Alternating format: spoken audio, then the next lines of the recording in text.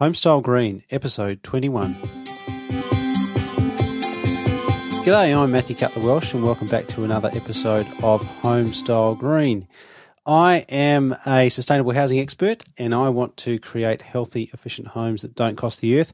And you are someone who wants to help build that vision, whether it be a customer looking for a home and wanting to learn more, or maybe you're a builder or an architect who wants to design better homes.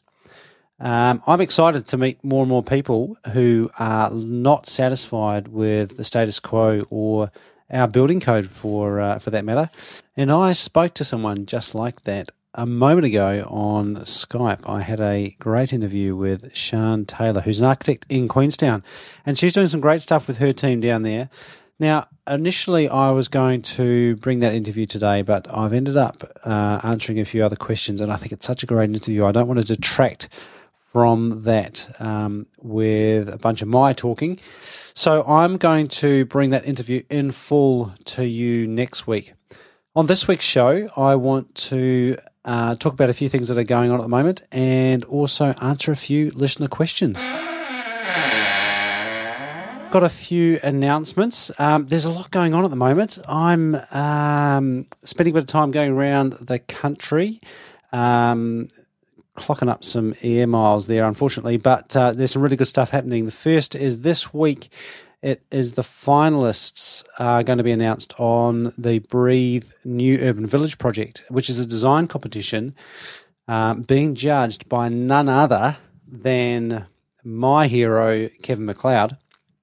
And I'll put a link to the show notes, but if you head over to the Breathe Urban Village design competition, there's a great little video there, two little videos actually, one from the City Council, Christchurch City Council, with the recovery plan, and one from Kevin McLeod himself with some pretty inspirational words about the potential for Christchurch to be perhaps, as he says, one of the most sustainable and best places to live on the planet. That's a pretty incredible vision. So very excited and honoured actually to be heading along to the announcement of those three finalists for the next stage of that competition this Thursday. So look out for that. That may very well have already been announced by the time this show goes to air. A couple other things, of course, the big event that we're working on at the New Zealand Green Building Council, that's my day job at the moment, is the Green Property Summit. Now, that's an event that's put on by the Property Council and the Green Building Council. And this year that is being held on March 20th at the Pullman Hotel in Auckland. And if you are in the industry at all, this year's focus is a little bit more commercial than residential, but if you're in the scene of green building, then definitely head along to that. See if you can wrangle your way in. It's a great event within the industry, and quite often a really good networking event as well, as these things are. And some great speakers heading along this year as well. I don't have them on hand, but it's all there on the website. And again, I'll put the details of that in the show notes. Another thing that came across my desk today was announcement of the Hive Open Day coming up in April. Now, the Hive is the Home Innovation Expo, which is put on by Prefab New Zealand, and they have their Hive, which is a collection of very interesting houses, small houses, with all built around a theme of prefabrication. And that's in Christchurch, and they're having an open day on the 6th and 7th of April, and we're hoping to be there and presenting on that.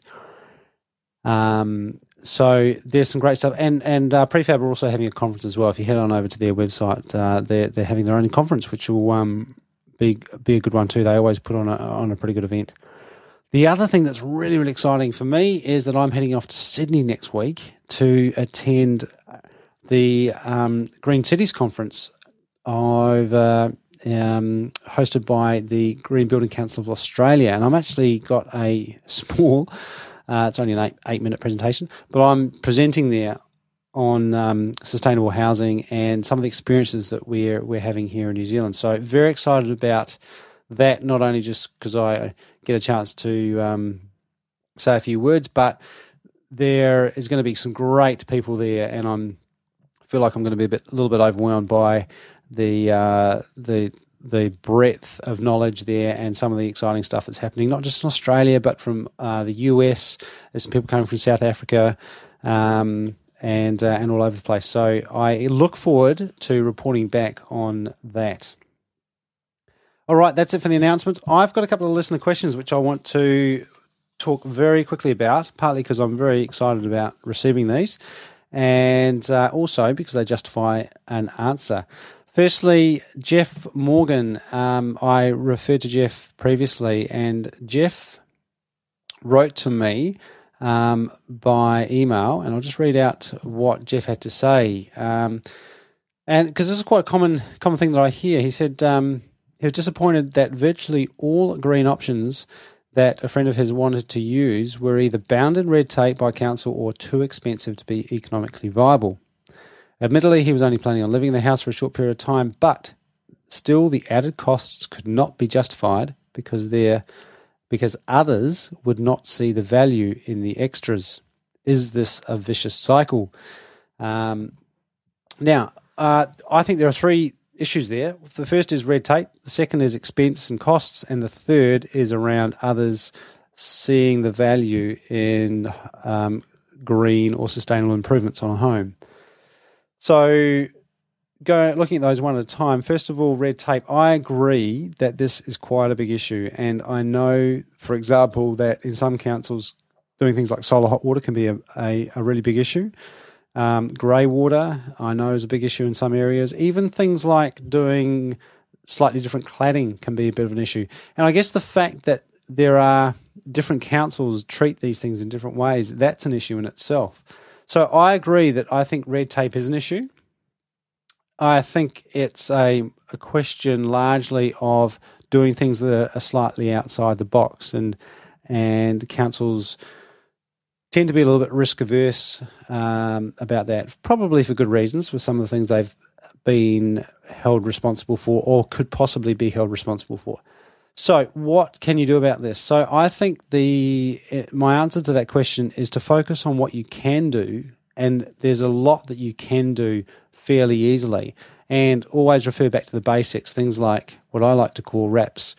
Gaps, taps, and apps, which is RAPs is the thermal envelope. Gaps is making sure that there aren't any gaps, and that's a detailing issue. That's an issue about air tightness, but also specifying and quality control on the job. Thinking about the efficiency of your appliances, efficiency of your tapware, things like that. They're all things that you can do quite easily within the existing building code. It's not going to cause any headaches around the consenting process. But there's plenty of scope that you've got to design and build a very, very good home within the realm of what's probably considered normal. So I would start by focusing on those things that you can do. Focus on the positive. Also, I would find a designer and a builder right at the start who is in tune with your philosophy of what you're trying to achieve. And you'll probably able to figure that out fairly quickly by if you start talking, asking them about some of the things that we've already discussed on this show. Things like, can you insulate the edge of the slab? Can you put in a bit of extra insulation, maybe to go to 140mm stud walls? If they look at you funny at that stage, it's probably time to find another builder or another designer pretty early on. And I've had that experience where we were going to build a house and they went to their standard architect, and I started talking about some things. I mentioned Homestar. They never have heard of that. That's fine. But I started saying that I wanted to do thicker walls. And there, I immediately came up a lot of resistance right there. And ultimately, we didn't end up progressing with that build. But I know that if we had done, we would have compromised on a lot of things that I would really have wanted to do with that house. And I probably wouldn't have been happy with the end result. And I think the only thing, the way to change that would have been to change the designer right at the early stages and get someone who had some experience working with a council, and probably it wasn't the first time that they were working through some of these issues with a council and they had some experience. So that would be my second piece of advice. Find someone who's done some of the things that you want to do already, and then we're probably in for a bit of a smoother ride. And thirdly, I would also say be prepared to take a little bit longer in that process, because good things do take time sometimes, unfortunately, particularly if it is the first time round. So I would make sure that you've got a little bit of wiggle room in your project to allow things to work through council if they need to, if it is the first time that something's coming up or it's proving a little bit tricky. All right, so that was the first issue, red tape. Second one, expense. I'm not going to answer that myself because I think Sean does a really good job of discussing how they deal with that issue when they get clients. So I'm going to leave that to the interview. Thirdly, though, the issue of other people not seeing the value in the work that you put in. I think there are a few things you can do about this. One is taking on that, I guess, responsibility, if you like, the wider responsibility, the sort of philosophical idea that if you don't be part of the change yourself, then the change is going to happen. So I would say be a leader. If others don't see the value, then that is a risk that you take. But one way to help others see the value is to get the thing certified. And obviously, Homestar is a great way of doing that, but there are other options as well. But I would definitely recommend getting it a design rating using Homestar at the design process, and then also getting it certified, because that really provides a robust, independent verification of all the work that has been put into the design, but also the quality of the build to an extent as well. So that would be my 3 points there. One more very quick question. This comes from Jimbo Jitsu on via Google Plus, and so thanks, Jimbo, for getting in touch via Google Plus. And he responded recently to the comments that I made about the importance of insulating the edge of a concrete floor slab, and he asked, "What about the converse situation where you're worried about excess heat on the outside, so when you're wanting to try and keep cool inside, does insulation on the edge of the slab make sense in that situation, so say in really hot climates?" And my answer to that is yes. Admittedly, it's probably more of an issue, and it tends to be, we tend to think of it more about trying to keep the heat in and in cold climates. But the thing about insulation, why insulation is so great, is it does help in both winter and summer, and helps in both hot and cold climates. And I like to think of good insulation as being about control. It's about you being able to control the internal environment separately from what's going on outside, whether that be too hot or too cold. And having good insulation just increases the ability for you to control your indoor environment. Of course, the other things to consider if you are in a hot environment are eaves and shading, and trying not to allow direct sunlight to get onto that slab, both on the outside but also on the direct sunlight through windows on the sunny side of the house. And that can be done by good design and good external shading as well. So that's another thing to consider in that particular situation. All right. Probably a little bit too long-winded, but look, I wanted to spend a bit of time on those for two reasons. One, like I said, they deserve answers. But two, I'm stoked to be able to get those questions. So if you do have more questions, please do get in touch. Comments at homestylegreen.com, or like Jimbo did, you can contact us through Google+. You'll probably find me on LinkedIn and a whole bunch of other ways, which are on homestylegreen.com.